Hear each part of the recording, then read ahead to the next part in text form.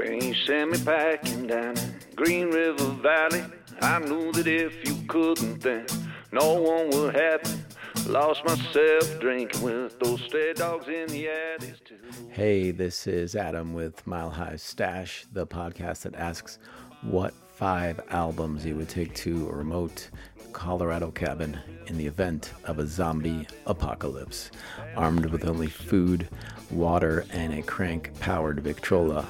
I'm taking a break from a whole lot of reading to bring you this episode featuring Taylor Sims of Everybody Loves an Outlaw and the Bonnie and Taylor Sims Band. Every year, Boulder Weekly has me write an article about my favorite new books about music, and that will be coming out in a few weeks. This year, a ton of good books arrived at my door. The mailman was very busy. From the huge new biography of Lou Reed to the graphic novel history of hip hop.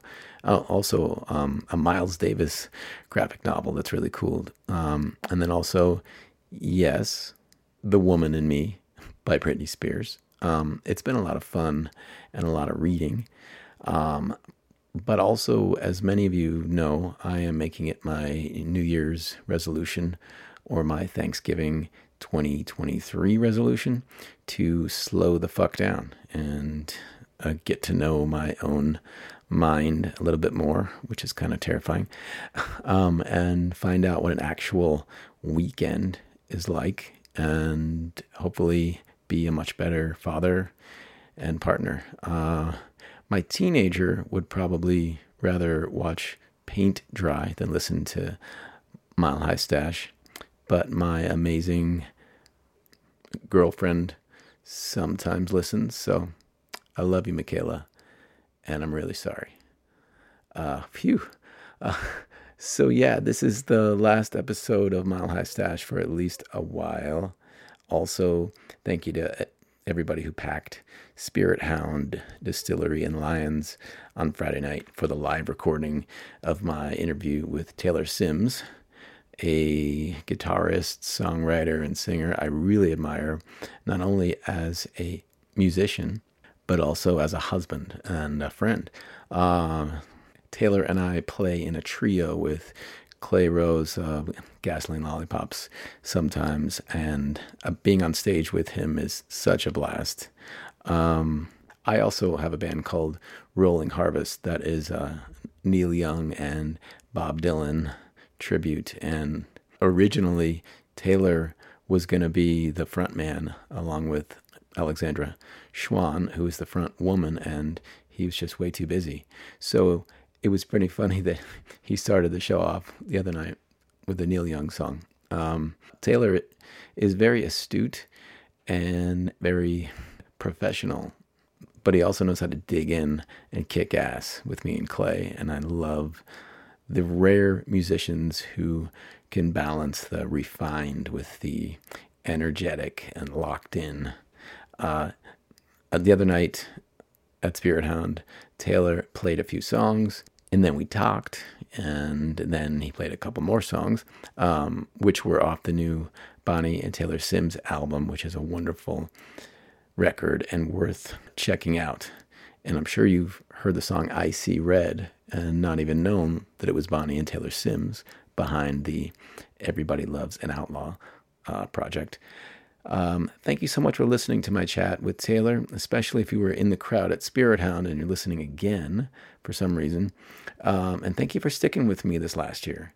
55 episodes in 1 year is a lot, as I know, as my family knows.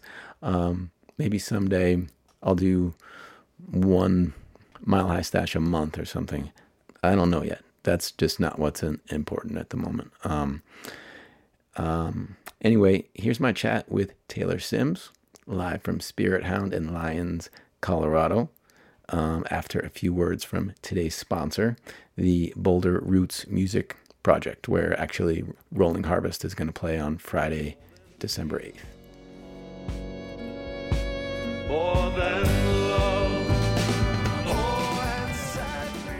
The Boulder Roots Music Project believes in the power of music to make the world a better place, and all music starts locally. The Roots Music Project empowers artists and audiences to connect and create a thriving and inspiring local music scene. Based in Boulder, Colorado, the Roots Music Project's mission is to foster a DIY music scene with events such as concerts by local and national musicians, open mics, live interviews, and workshops. Head to rootsmusicproject.org for their event calendar and more information about this great Boulder nonprofit music incubator.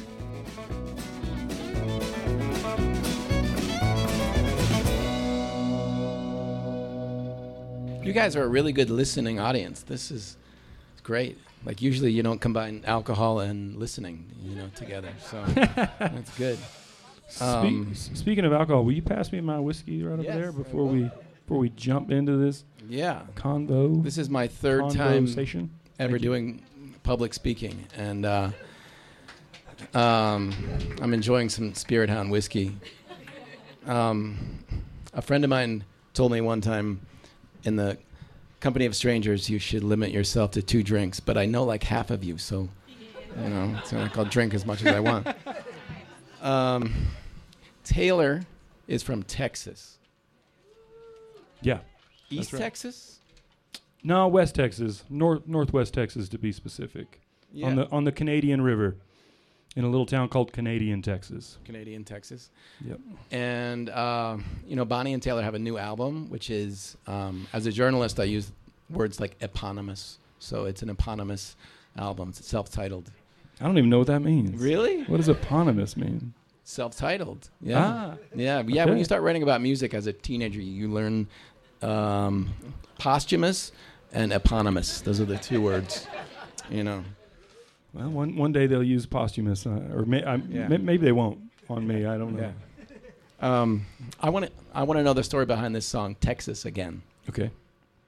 Well, it's I wrote it a few years ago, and it's rare that I feel nostalgic for Texas, even though that's where I grew up and that's where I'm from, and that's where a lot of my that's where my formative years were. Colorado is home, but occasionally I get nostalgic and I start missing the family. I start missing the geography. I love that state for its geography and its its history, as storied as it is. And so I sat down and I had the first 3 lines of that song, and I had them for a long time. And for me as a songwriter, I'm a really slow songwriter. I'll hang on to ideas for 10 years. It'll take me. There's multiple songs that I have that have taken me 10 years to write or 10 years to finish, and I'll take long breaks away from stuff, And that was one of them. I had 3 lines, and I thought I was like, that is so good. I love this. I happened on it, and I felt like it was dictated to me, and I just loved it. And it took me forever to finish it, and then finally I wrapped it into a song about Texas and my childhood and my great grandparents and some of my personal family history. Yeah. And and then it came out, and this recent album was a perfect place to put it, and the band that we have now is a perfect vehicle for it, and so it came out in a really organic, natural way, without any real intention or placement that any place that I thought it would go. It just felt right, and so that's how it ended up. Yeah, it was surprising in that it sounds nostalgic. It sounds like you like where you're from and you miss it, but then the song Level Land, it sounds like it's the opposite of that. Yeah, it's like the vice versa. 100%. Yeah. 100%. Yeah. So, yeah, for those of you who haven't heard our new album, there's a song on there that Adam just mentioned called Texas Again, and then there's another one called Level Land, which is a song about another town in West Texas that Bonnie and I met in, and it's if you ever I hope none of you have ever been there, and I sure hope none of you ever go.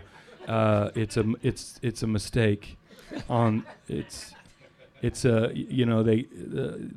the Llano Estacado, which is Spanish for the staked plains, and it's really more of a mistaked plains out there.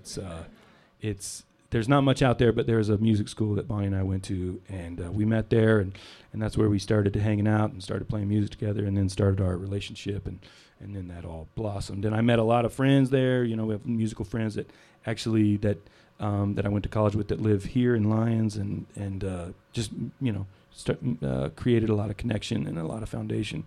And but that town is absolutely terrible. It sucks. It's a dry county. Okay, so and so there's nothing to do. There's not even a bowling alley in the town. There's a Walmart and there's a bunch of churches. And so if you like football and Jesus, it's great. It's great. You're probably gonna have a good time. But it wasn't much of a place. But the college was there. We practiced a lot. That's all we had to do. We scraped resin and we played bluegrass. Yeah. So Taylor was just awarded a Colorado Sound Music Award. This is the second annual. Thank you. Tonight is almost the antithesis of the award because the award was for best secret ingredient. So the secret is out. Secret's out. I think that award really blew my cover. Yeah. Yeah. I was told, I was hanging out with Clay right before the awards at the Boulder Theater, and he said that your wife had written you like a 5-page acceptance speech. But then she had. Yeah. She did. But then it was pretty brief what you said. It was. I didn't have much. I didn't really need to say too much. And yeah, it was I thought about it and I was like, man, maybe I should write an acceptance speech. I've never received an award that required any kind of acceptance speech. I've won awards before, but most of it was like, you walk across the stage and shake somebody's hand that's wearing a robe. Right. You don't get to speak at those. Right. That's the award. That's as far as my awards go. Yeah. No, I mean and so it was brief and it was classy. It was I tried to throw some jokes in, Yeah. and that was it. That's all I needed, How many people here voted for Taylor and for this award? Oh yeah. Not that many. That's not good. I love you guys. I love you guys. Yeah. Thank you. Yeah. Thank you all for that. It really means a lot, and it certainly. I mean, I love the Colorado Sound, and I love that it was a category, and I love that I got nominated, and so I'm very grateful. Yeah. So I interviewed Taylor maybe 2 years ago for a newspaper article, and we had tacos on a very windy day. Yeah, we did. And I learned his life story. And many of you might not know that he's from Texas, or that he met Bonnie in college, and that also, speaking of awards, I mean, you probably received a lot of golfing awards. I did, I did. Not many people might know that he was almost a professional golfer. Well, I was almost a collegiate golfer. I had a scholarship to play golf out of high school and to go to college, and then I turned it down to play guitar. And but I was since it's all about me. I was in the North Texas Junior PGA when I was like junior and senior year of high school, and so I was really close to going and pursuing like a career as a golfer. But man, those outfits. I was hoping you were going to show up tonight. Actually, I mentioned that. I want to see the golfing outfit. I love that game, but Jesus, dude. Yeah, and I it was. I love that game. I still play. I'm not near as good as I used to be, but that whole scene, the whole golfing scene for those of you. I'm sure there's some golfers here, and if you're not, you can imagine like that's not a fun scene. It's not a fun scene to go like hang out with a bunch of golfers. Just gonna tell you right now. So music was a clear choice. And so anyway, so even though I sometimes I feel like that could have been a path that I could have taken. I'm so glad that I didn't. Yeah.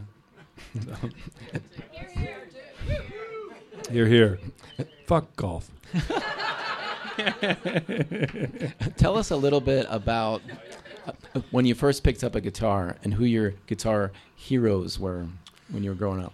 Well, the first time I picked up a guitar and that I really remember, I happened to be at a pawn shop in Amarillo, Texas, and I was there. Me and my buddy had skipped school, and we drove to Amarillo. It was the nearest big town, which it's really just an overgrown cow town. And but there was a pawn shop there, and I looked up on the wall, and there was a white guitar with a black pickguard. And I saw it, and it hit me like with the force of 1,000 waterfalls. It just hit me so strong, and I was like, what have I been doing with my life? I need to play guitar. So I got him to pull it off the wall for me. I was behind the counter. I was 16. 16. He pulled it off the wall, and I couldn't play anything. I didn't know any chords or anything, but I just had this magnetic pull from the universe. It was like, you need to learn. I need to learn this. And I actually had the thought in my mind, like, I've wasted my life Golfing. by golfing and like playing football and like all the other stupid things I was doing, you know. And so I pulled it off the wall, and it cost $160.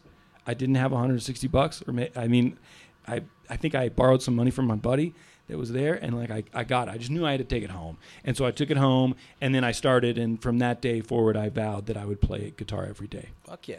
So was this an acoustic guitar? It was. Okay. It was. I don't have it anymore. I sold it to buy my second guitar. Yeah. And it was like very gaudy, it was a terrible instrument, but it was all white.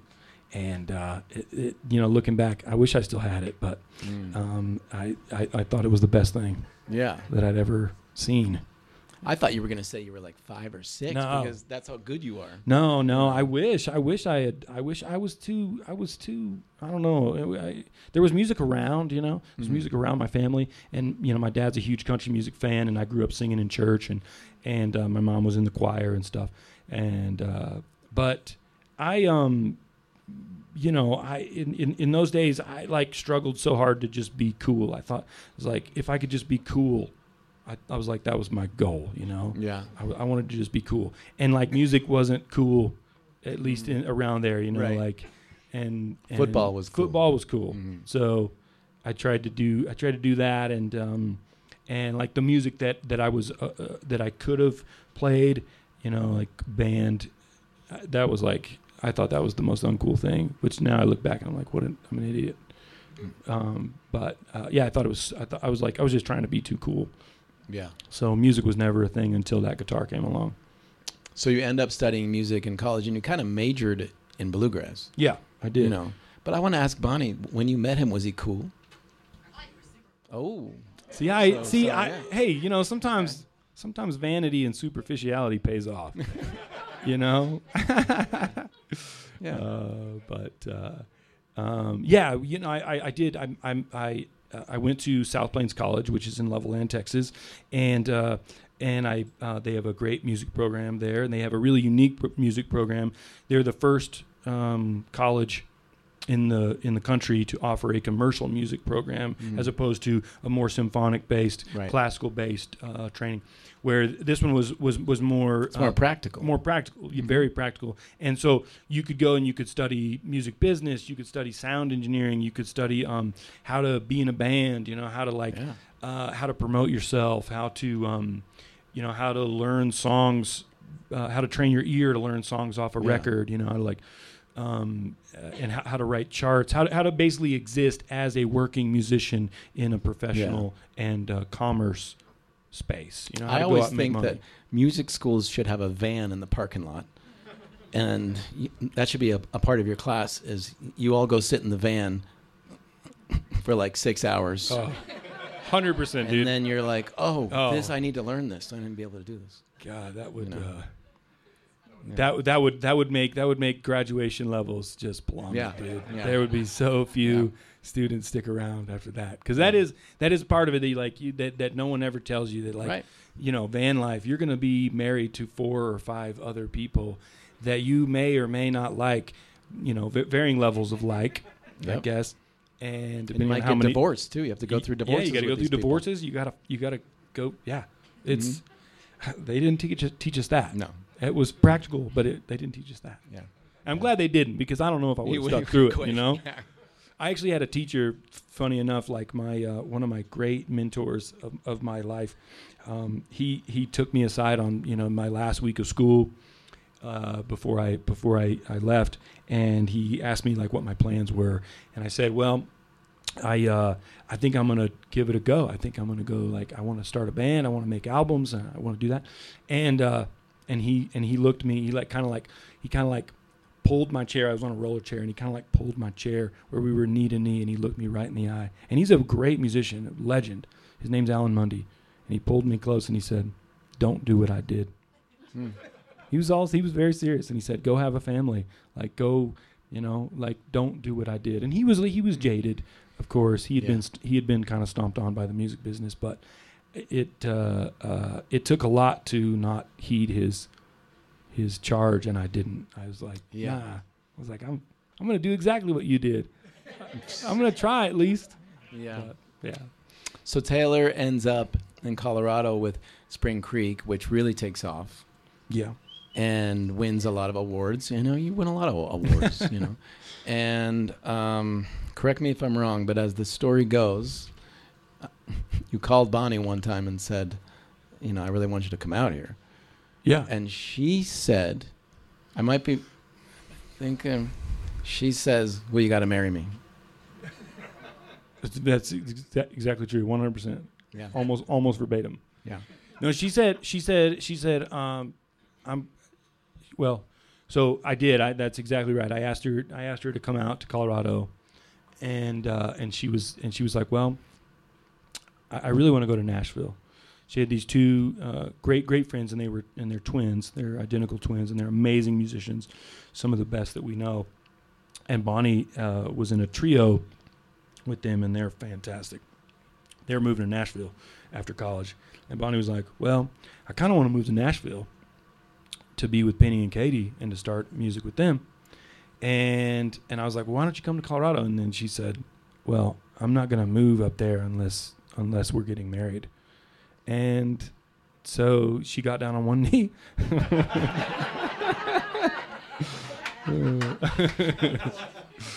That's pretty much how it went. And then I was like, well, okay, let's do it.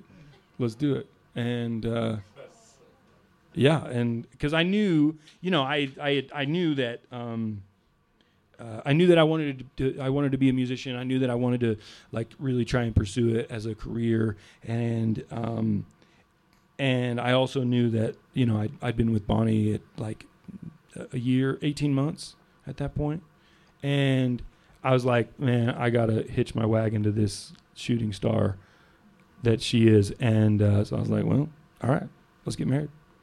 I gotta make this happen. So we did it, and I took all of the money that I had, which was $1,800, and I bought her a ring at the mall in Longmont, the old mall in Longmont, at like Zales or some shit, and she lost it.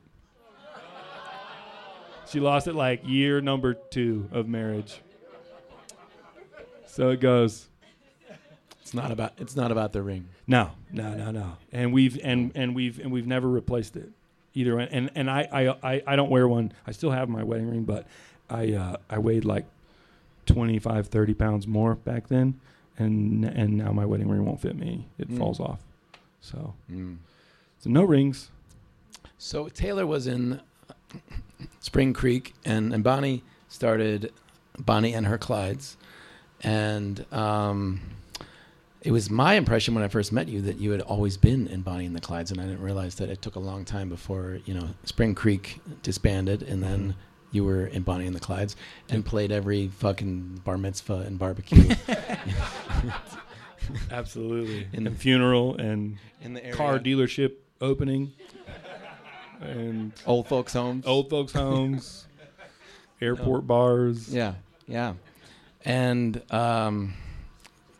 there were a lot of times when early in your relationship, you were on the road, and she was here, and that was really hard. Yeah, that was that certainly proved to be challenging to navigate, because we were newly married, and we were going out and like we did have a lot of growth. That band was awesome, and I love those people.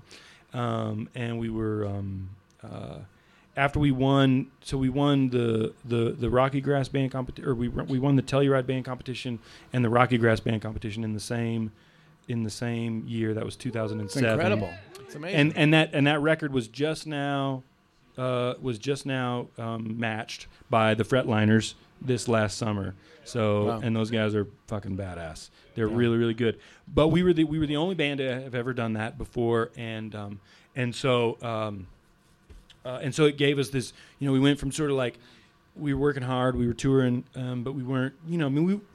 We were growing, but that like gave us this real strong trajectory, and we got a booking agent, we got we got a record deal, and we just sort of like it just picked up steam after that. And then so that was in 2007, and then 2008, 2009, 10, 11, and 12 were really, really busy years. So I was touring 100 plus, sometimes 150 dates a year, and but we hit a ceiling, we hit a plateau. We had kind of like busted into the national like scope where we had fans kind of all over the country, but they were in small pockets, and we never really hit it hard. We never like really went where it was like where we really were able to sustain and grow and manage that growth. It kind of got where we were like kind of bumping our heads against the ceiling, and then we just wore out of it. We wore out of being in the van and and being married to each other. And I love those dudes, and I love them then, and I love them now. And but I hated them then. For anybody who wants to know, if you're ever thinking about joining a band, consider it very, very with a lot of weight. Consider the nightmares you might have. Oh my God. Oh, dude. Years later. The nightmares, and I wish. That's. I got so many stories of just. Of it's for another podcast. Yeah. Tour. It's called Nightmares. That's Nightmares. The horrors of tour. Yeah. And now, the tables have turned. So the tables have turned. Your wife is in a band that I don't know. You may have heard of. They're called Big Richard. I guess. Yeah. Ow! I guess they're kind of a big deal. Kind of a big deal. Very Big she's deal. out on the road. Yeah. And you're the one. Yeah. I mean, not that you're not out there doing it. Sure. I mean, you're super busy, but it is kind of like the tables. Yeah, it's a little bit of a switch, and like we definitely had a conversation like, wow, this is kind of crazy, that it just like, because, Spring Creek had a very meteoric rise, and we went from sort of zero to hero pretty quick, and Big Richard did the same, but they didn't need to win any band competitions to do it, because let's be real, like in band competitions, the real loser is the audience. So they didn't need that. They didn't need band competitions to get there. They just did it because they're badass.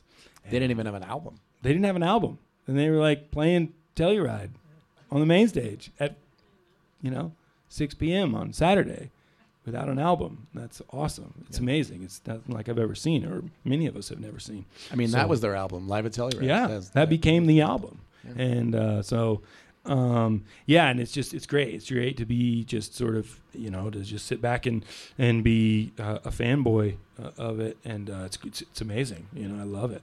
Well, it's kind of like Charlie's Angels, and you're Charlie. Yeah, kind of. I get to. Oh, Bonnie's telling me to say something. She's telling me to tell everybody that I named the band Big Richard. Oh, that was my idea. They just to tell you a little bit of their story. So they got together because a festival lineup. I won't name names of the festival, but a festival lineup contacted Eve, the fiddle player, to put together an all-female group because the lineup was a sausage fest. They realized they hadn't booked, and any they were like, we we should get some ladies here, you know, totally after the fact, very tokenizing, and in that moment. But weren't they originally going to be called like the Rocky Mountain Sky Dicks or something like that? Spirit Dicks Dicks of the Rocky Mountains. That was the name.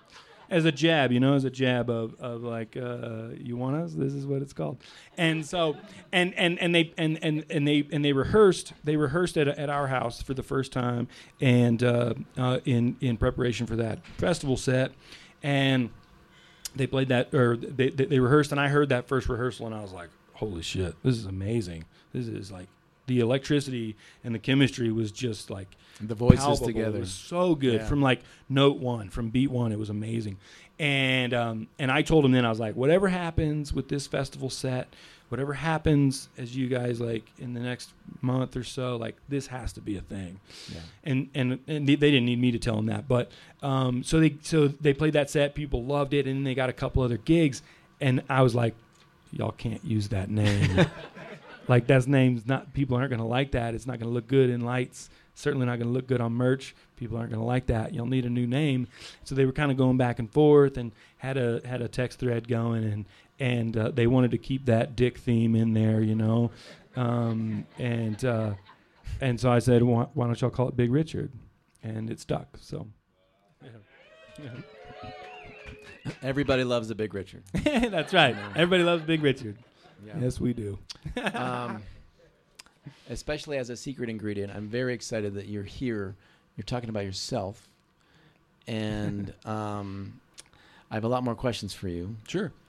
But has anyone here listened to the podcast Mile High Stash? Yeah. Has anyone here been a guest on Mile High Stash? Bonnie has.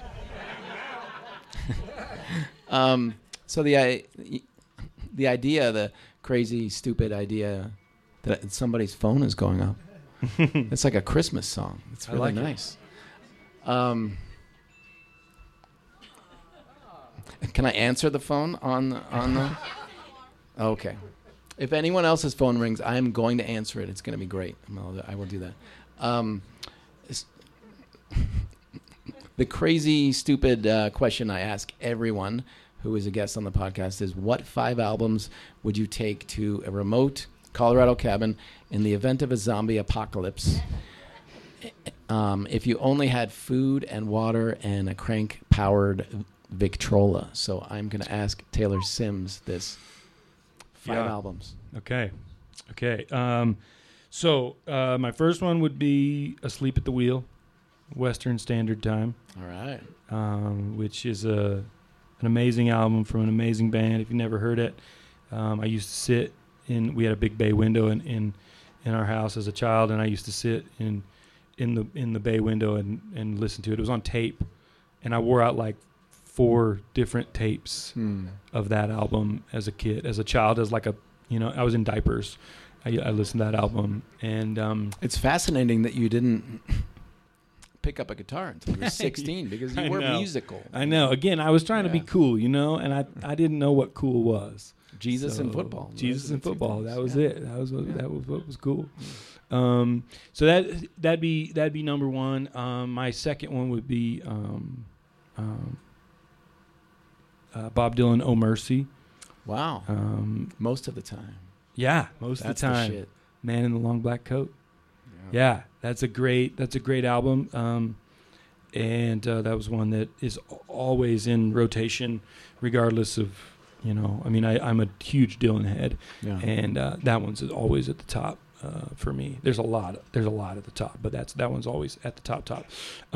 That was the first album he made with Daniel Lanois. Yeah, and it was kind of rocky. Like, they weren't super happy with the results, but then Time Out of Mind, they did it again, and they won Album of the Year. And that's my favorite Bob Dylan album. Time Out of Mind and Oh Mercy are like, they're so close in my mind. They both of those albums like significantly changed my life. Yeah. Time Out of Mind changed my life first, and then I heard Oh Mercy. Yeah. And so, because I heard Time Out of Mind and then Love and Theft like kind of at the same time. Yeah. And so those albums were huge. But then I sort of started digging through, especially those like weird Christian years that he had there in the 80s. Saved and all Saved that. and Slow Train Coming and Empire Burlesque, and Oh Mercy was at the very end of that. And Didn't you pick Oh Mercy too, Bonnie? Yeah, she was. It was a huge connect. Yeah, well, yeah. that was honestly, to be sappy and annoying here. That was how we came together. We were like, we would lay in when we first started dating. When we first hooked up, we would lay in bed and like quote Dylan lyrics to each other. We'd like see, oh, there's one verse, and then she'd get the next verse, and then I'd get the next verse. That's disgusting. It's disgusting. It was disgusting, but I love it. It was disgusting for everybody but us. That's great. So Oh Mercy, and what's the other one? The Willis Allen Ramsey album You that played one of I his played. I songs played Spider before, John, and it's just it's his only album that he ever made. He's amazing. He's like a Texas songwriter guy. I love that you played Silver and Gold, by the way. Yeah. Yeah. I love that song. That's a song that Neil Young wrote in the 70s, but never felt like he got a good recording of. And it wasn't on a Neil Young record until like 2000. Right. But that's of the same name, of Yeah. Silver and Gold. Yeah, it's a great amazing. song. Yeah. And that album was huge for me. Let's see. I did think about this beforehand. That's 3. That's 3. Let's see. On the Beach. Neil Young, Yes. On the Beach. Yeah. Love that. Love that album. Love the story behind the album even more. If y'all have ever listened to the podcast Cocaine and Rhinestones, anybody familiar with that? I do know that. Yeah. Yeah. There's an amazing episode about that album and about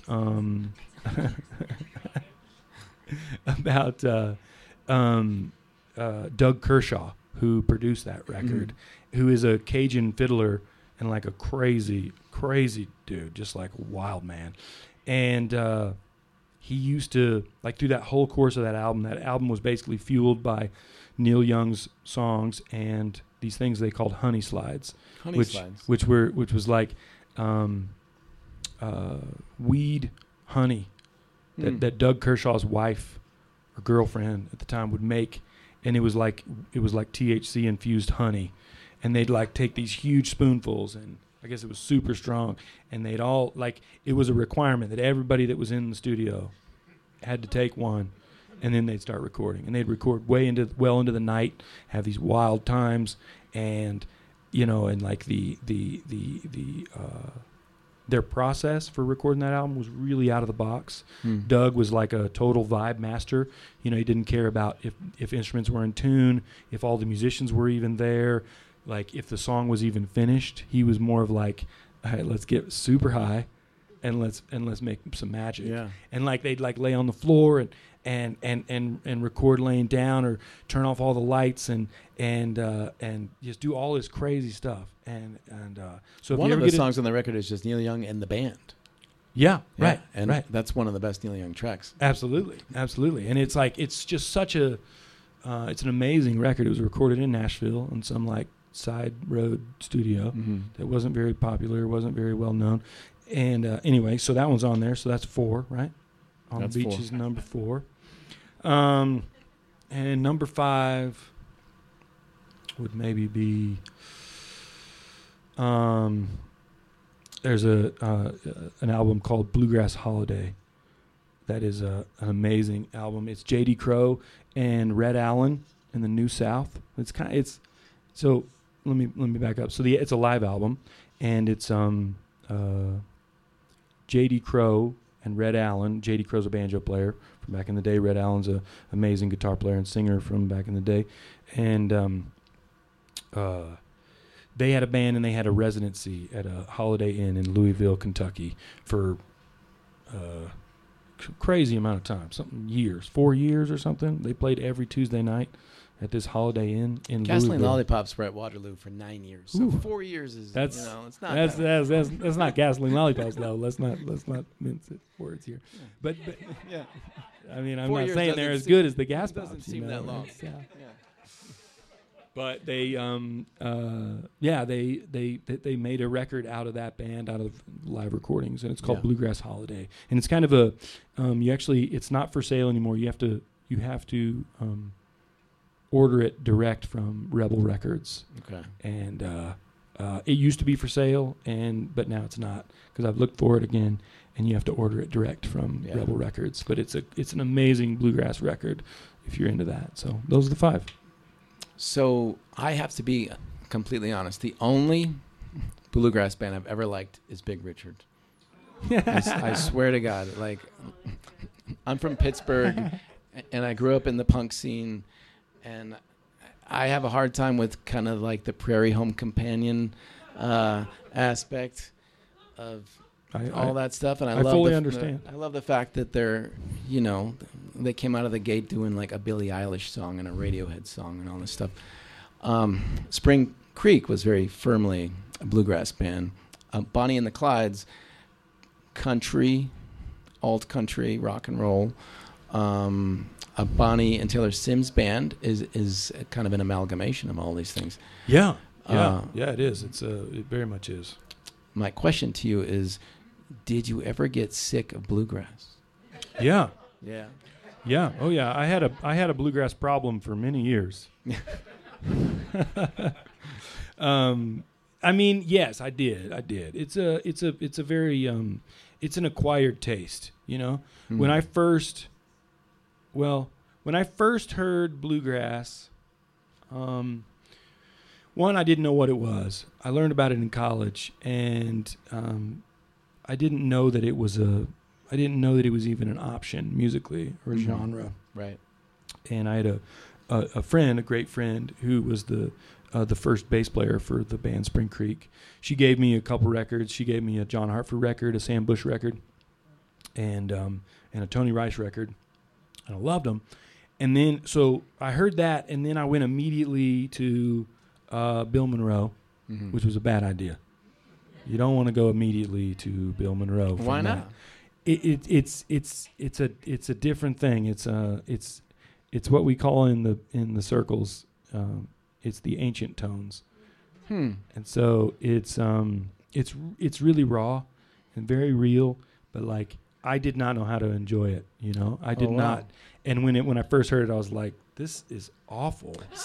It's like it's what you think. It's the high nasal singing, and it's just this like, it's you know, I'm not going to run it down the flagpole, but I didn't know. I had no idea. I was like, this is too much, man. Yeah. This is too much. It's kind of like, you know, when you first start, you know, drinking, or you first start doing drugs or something. You're like, why do people like this? Yeah, you're like, what is this? Or like, you know, you take your first taste of anything, and if they give you the hero dose first, right, you're fucked. And so, like, you got to ease in, man. You got to ease into that stuff. But this is interesting to me as somebody, you know, who grew up listening to Minor Threat and stuff like this. When I heard Dr. Joy Adams singing Greasy Coat, I was like, no, it was what you're talking about. It was this old-timey stuff, and I thought, this is fucking punk rock. Yeah. And I like that stuff. And there's a song called Ruby, Are You Mad at Your Man? Oh, yeah. By, is it the Osbournes? Is that what they're called? Mm-hmm. It is so, it's like listening to Minor Threat singing bluegrass. And I love it. Yeah, and man. the other stuff, it just sounds nice to me. I don't like anything that's nice. Yeah. Yeah, you know? I totally... And that's why I'm asking, did you have a moment where you're like, I'm kind of sick of this really nice stuff? Yes, I did. I definitely had a moment where it like, I mean, it was fueled by a couple things. It was fueled that I had played it on stage for years at that time, and so that had an impact on it. And then I just, you know, I was listening to all kinds of different music, and bluegrass is a traditional art form, and so it is. There's a lot that needs to be considered if you're really going to play it and like pay homage to it. You know, you really got to stick inside those walls. You know, there's expectations of, and like, I've never been a part of this scene, but my impression is there's almost an expectation of songs you have to play if you're a bluegrass band, and a way you have to sing, and maybe even a way you have to dress and stuff like that. Yeah. It's a it's a subculture in a lot of ways, and it's a language, and so instead of starting a band and wanting to express yourself through music that you write, there's almost this sort of this passage that you have to go through. You have to learn the traditional songs, because it's a traditional form of music. Again, you have to learn the vocabulary. Yeah. So you have to just like it's a language. Music is a language, but also like traditional forms of music are a subset of. They're like another dialect. Of language. And so in order to just drop in, you have to learn that dialect to be able to be taken seriously, just like you do if you speak a language, you learn a new language. I learned, Bonnie and I toured in Germany for a month back in 2014, and I took months of German lessons before we went, just so we could get around, because we were going to be driving. We were playing 28 out of 30 days. We were driving all over the country. We were kind of taking care of everything. We didn't have a tour manager. We didn't have any support really, and so I knew that it would be helpful. But I learned it as I got to where I could speak like probably a 6-year-old or a 7-year-old. Yeah. Where they could understand me and I could speak from the stage and speak in full sentences and stuff, but it was more like, oh, that's cute, Right. that's cute, and they were very appreciative that I tried, but I wasn't able to really communicate. I couldn't express myself. We couldn't talk about politics or religion or even what was on that sandwich that I just ate. Right. So it's I didn't have a great grasp of the language, but I could get by. But it was still patting on the head, oh, that's very cute, but that's not how you say that, Right. And so it's a very similar way with bluegrass and other traditional forms. I mean, traditional blues is no different. Jazz is no different. Where it's you have to learn the vocabulary. You have to have a certain amount of experiential knowledge to really be taken seriously, and you have to be kind of steeped in it in a way. Yeah. You can't just jump into it. Nowadays it's a little more open because great artists like Billy Strings and Molly Tuttle, and you go. They know their shit too, though. They're Big amazing. time. They're Yeah, amazing. yeah. They're well steeped in the tradition, but then they bring in all these other people, and the first bluegrass band that I saw live was Yonder Mountain String Band, and I didn't know anything about it at that time, but I saw them, and they were a great entrance into the rest of bluegrass, because they were more rock and roll. They were doing their own thing while still paying homage, but they were still they weren't traditional, and so for a kid at 19 that was playing guitar, wasn't very good yet, was kind of writing songs, was smoking a lot of weed, they fit right in line with what I was doing, So I was awesome, this is great.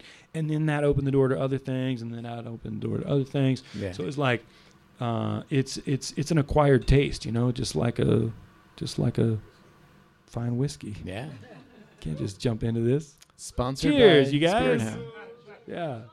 So let's fast forward a little bit. The pandemic happens, and ironically, what was it like to finally have, basically a hit? Sure. So if anybody doesn't know the story, Bonnie and Taylor started working with a guy named Robbie Neville, who is a producer and songwriter and visionary, and working with licensing, and worked with Bonnie and Taylor to create an act which was kind of like Gorillaz. It's kind of like Everybody Loves an Outlaw was more of an idea than a band. Yeah. And then the song that they recorded, I See Red, ends up basically a softcore porn. Yeah. You nailed it. Yeah, and not only was the song in the movie, but the whole song was in the movie. The whole song The was entire in song. The entire song. And At full volume. At full volume. Which is rare in a soundtrack. Yeah, during the most torrid. Anybody seen the movie 365 Days? Anybody had the pleasant unfortune of seeing that? Yeah. It's not a good movie. It's it's worth a fast forward. I'll tell you that. It's worth putting on and fast forwarding it through. It's basically like if you put it's like a Polish version of 50 Shades of Grey, Right. and Beauty and the Beast together. So if you can imagine those two movies put together, set in like a modern Polish. Yeah, it sounds terrible. Yes, it is. It is. It sounds terrible. It's really rapey, and it's not good. It's not good. So the main two characters is a woman and this dude, and she is held captive, and she has 1 year, 365 days to fall in love with this guy, who his name's Massimo, and if I needed to say that, and so anyway, the most of the movie is like leading up. It's like she's being captive. She's it's forceful and it's bad, and so all these scenes. But then she finally falls in love with him on the boat, and they have this like crazy sex scene, the craziest sex scene I've ever seen that was not like pornography, that was not something that you clear your search history to watch. You know what I'm saying? It was on Netflix, and it's like, and so they have this scene, and they play the song at full volume, the whole song, which in like in the soundtrack world, like that's unheard of. It's unheard of to hear an entire song and then it's even more unheard of to hear it at full volume, where there's no dialogue over it at all. Like they just like the scene starts, and they're like pre-coitus, and then and then the song comes on, and then it's fucking 3.5 minutes of fucking and coitus. Fucking coitus. And coitus. Anyway, so the song is like just becomes sort of so attached to that scene, and it was the biggest movie of 2020. Yeah, and then the song ends up on like America's Got Talent and like Spain's Got Talent and all this stuff. Yeah. And Spain's Got Talent. Yeah. Surprisingly, Spain's Got Talent. Spain's Got Talent. Yeah. They do. So what was it like to sort of have, I mean, you guys always wanted to have something go viral and have a hit like that. So what was it like to have that happen? But you kind of have to say, hey, wait a second, everybody, this is us. Yeah. It was kind of strategic, and it took some, like we had to be very intentional in the beginning, and I attribute none of that to me. Bonnie did it all in the very beginning, because it kind of came down the pike, and so we're just, it's in the middle of the pandemic. It's June of 2020, and we're at home, and we're just like, having a great time, not really knowing what the future would hold, but we were having a great time, and we wake up one day, or in the middle of the day, we got a call or an email from Robbie. I was like, hey, this song's kind of doing something. It went from 15,000 spins on Spotify to 5 million overnight. And kept going from there. And kept going from there. And so the president of the licensing company, which is called Extreme Music, so the president of Extreme reached out and was like, hey, something's going on here. This is pretty cool. And then we started watching it. And then the very next day, so we went to bed that night, we woke up the next morning, and there's tons of emails in both of our inboxes. We had texts, and we had phone calls with voicemails from record companies and PR people, and from all over the world, saying, "Oh, congratulations on your hit! We'd like to take a meeting." And luckily, Bonnie, being the social media maven that she is, she jumped on it right away, and she created because we didn't have any social media for Everybody Loves an Outlaw. We had a Spotify. That was all we had. Yeah. We didn't have Instagram. We didn't have Facebook. We didn't have any of it. Bonnie jumps on basically as soon as we heard that it had gone to 5 million. Bonnie jumps on and created those accounts. And then by the next day, when it all started coming down from the record labels, they had a contact, and they had our faces with a few pictures that we'd had for Everybody Loves an Outlaw. And so they were kind of able to start piecing it together, but they still didn't know who we were. So there was this big mystery, because there was a lot of stuff with that song, like we said, played in its entirety at full volume, the whole song, right? And we were unsigned. We were an unsigned artist, and that was even more rare. And so, like, it was just everybody wanted to know who's Everybody Loves an Outlaw. Who is this? And again, that's fully attributed to Bonnie for like taking the reins and being super smart about that. Because then when those calls started coming, we were able to build that story of like, yeah, this is us. Right. Here we are, and we kind of faked it a little bit of like, yeah, we've been a band forever. No big deal, Which is true. We You have been a band forever. We have. Yeah. Well, Everybody Loves an Outlaw. We recorded under that name in 2018, and then it took 2 years until it got placed. Yeah. So it was like we had a thing. We had a profile a little bit, and then it and then of course it was a couple months of just like I don't know. We were on Zoom for like 2 months straight, almost. Like we had Zoom meetings every day with Robbie and the team at Extreme, and then like record labels like Columbia and Sony and Universal and Republic and all these like massive record labels, and we're like meeting with these teams of A&R people and so it was just insane, But we we kind of had to just get in this mode super fast to try and take advantage of it. Yeah.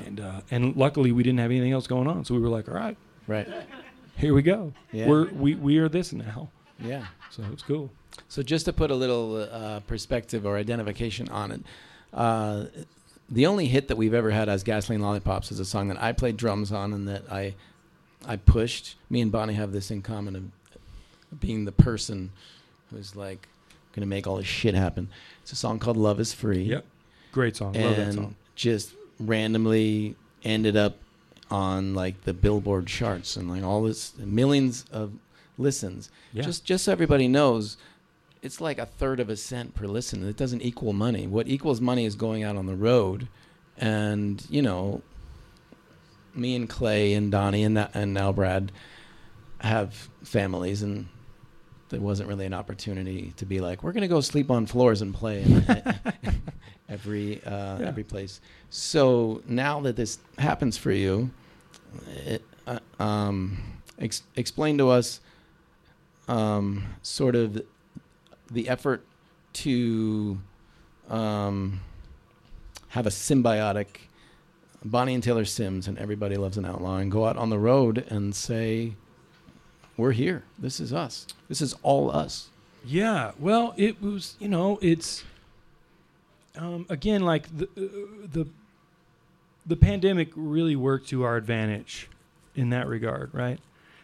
Because we didn't have anything going on. We didn't have any gigs that were competing with our marketing. Yeah. And we were able to just sort of take it on. And there certainly was some moments of existential, crises or just where we were just sort of shoved into this new thing, just like fully, completely shoved into it, and so we had to make constant adjustments. We were constantly sort of recalibrating, making sure that we were telling the story correctly, making sure that we were like looking good to these people that had potential opportunities for us. We were like thrust into this upper echelon of the music business where, like we're taking meetings with the biggest record labels that exist today. Yeah. And that was something that we never, we never set our sights on that as independent musicians before,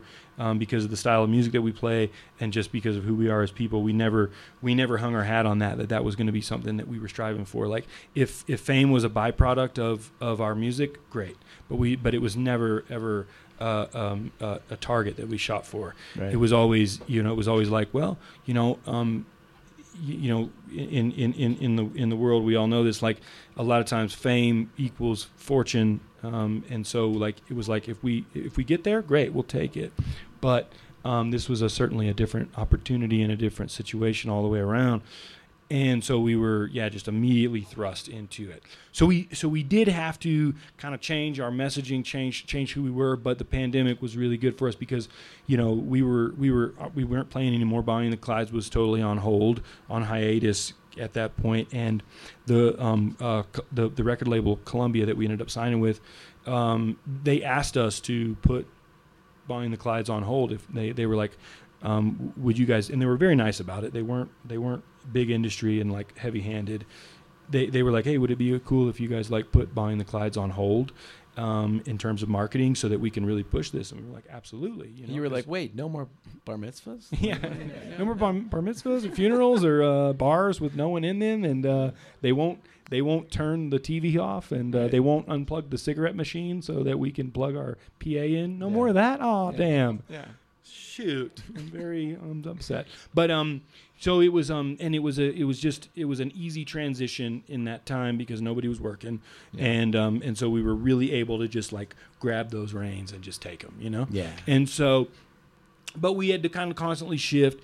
To answer your question, we had to constantly sort of like be shifting and telling our story in a way that we thought had sustainability and longevity, where that we wouldn't get lost in like just, we're Everybody Loves an Outlaw now. We wanted to kind of maintain who we were, the roots of it, and that it was us, that when people came looking, that they would find us, and then that we were not just that name, and we were not just that song, that there was something more behind it. So it was tough. It was not without its challenges, but it was, we just tried to be really strategic with it. Yeah. So I hope that everybody listens to this new Bonnie and Taylor Sims eponymous album. Yeah. And I'm hoping that after our little chat, that you can play a couple of the songs that you sing on that. Absolutely. There were a couple questions submitted. Sure. And one of them was, how was the show at the Whiskey in L.A.? Oh, it was amazing. It was wild. It was, it's a historic venue, a lot of vibes, a lot of wonderful, times have been there, and you can feel that when you're on stage there.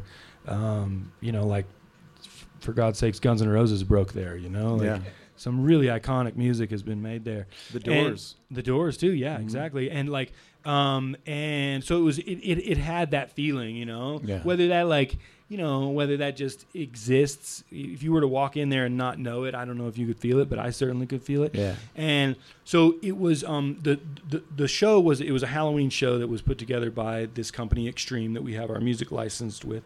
And so they threw this very elaborate Halloween party there, and they bought caskets. So it was like a big funeral. It was like a funeral themed party. So there's a big casket on the front of the stage with real flowers, big flower arrangements. There was a casket upstairs you could take a picture with. You could even get in it, I think. And then they had this other section that was heaven, so you could go through the funeral, go through your own funeral sort of, and then you drifted outside, and it was all white, white sheets, and they had clouds dangling, and they had a string quintet playing, and all this wild shit. And so you kind of drift through there, and you're like, this is crazy, and you drift back in, and then you're back in the funeral, and it was just insane, so there's all these, and it was kind of it was super fun to be there, but it was kind of, there's a lot of industry stuff. There was a lot of schmoozing. There was a lot of music supervisors, people who are in charge of putting music in Netflix movies and in television and stuff and commercials, and so they're kind of stuffed shirts. They're sort of hard to impress, and they kind of have this vibe of oh okay, yeah, that's something, wow, okay, good job, and so and once you sort of that wasn't a pervasive vibe. It was definitely there, but it was a little bit of that. But it was super fun, and the band that we played with, it wasn't our band, Everybody Loves an Outlaw, but it was we did play some of those songs, and then we sat in on a bunch of other ones, and it was just a fun, rowdy rock and roll show, and it was nice. Awesome. It was very memorable. Another I bought question. This hat. I bought you this got hat that in LA that day. Nice. So mustard, baby, mustard hat. Another question was, how does the Colorado music scene compare to these other more stereotypically national scenes like Nashville and Los Angeles? Well, I think that it's better. It's just on the face, it's better because I know it, and it's what separates it from other scenes is that it's not competitive here. You know, this is a very like rising tide carries all ships kind of scene. Like people really love each other. You know, we go to each other's shows. You know, lots of musicians will show up, and we do it really like as honest as I can be. Like other bands really care about the success of other bands, and I've never been fully in another scene like this one because I've been here my whole career, but like I've spent time in LA, I've spent time in Austin, I've spent time in Nashville, and like. They're all great, but they have this competitive edge where it's like, well, if you get that gig, then I'm not going to get that gig. It's like dog world. Yeah, and they might not be like overt where they're like mean about it or like they lead with that sort of attitude, but you can feel it, you know, where it's like, well, I'm happy for you, but if you get that gig, I don't eat, or you know, it has that kind of vibe. And this does not have that vibe. It's sort of like the Dark Horse, you know, in a way where no one expects it to be anything. You know, no one. I mean, Denver has a decent scene, but like the area is not really known as like a music scene like Austin or Nashville does. Right. And so there's less competition. And it's less competitive, I'll say, and people really they love each other, and it's diverse, you know. There's bluegrass, there's rock, there's jazz, and there's hip hop, and there's all these great bands that have come out of here and like gone on to do great stuff and have maintained it here, like have stayed here, and this has been home base, and so like I love it, and I also have like, you know, I have a lot of other things that I love to do with my life, and like. Do you ever golf? I do. Yeah, I do. I still golf. Okay. Yeah. What do you wear? And, this. You just wear that. Yeah. No, I try to not look like a golfer. So. Do you ever get confused with Taylor Scott? No, not yet. No. Do you ever? He's way better of a guitar player than me. So I don't think you're a totally different player. I know, but he's great. He's so good. But no, not yet. Do you ever get confused with Taylor Swift? Yes, that has happened. Okay. That has happened. Like somebody will be like, they'll hear my name and they're like, "Did you say Taylor Swift?" Or somebody will be like, "Oh, Taylor Sims," and then some jerk off will go, "Oh, Taylor Swift." Like, yeah, okay. Way to word associate. Those are the same name, and the last name starts with the same letter. Good job. Okay, I'm going to open it up to Taylor to play for as long as he wants. You know, and you guys can enjoy that. Yeah. I'll just play a few songs. I really appreciate y'all being here and listening to me rattle on here. Thanks, Adam. I really appreciate it. Let's have a round of applause for Adam Perry. Thank everybody for coming out. Yeah.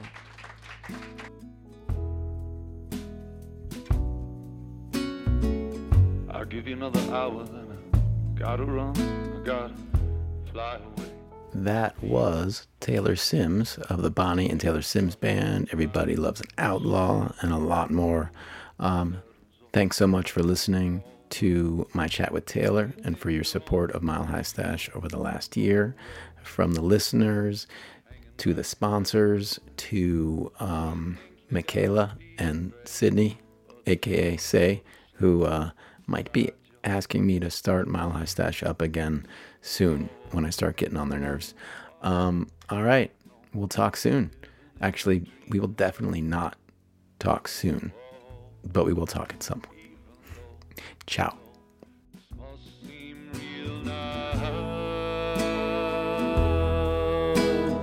Everything will fall. I wanna go back to Montreal.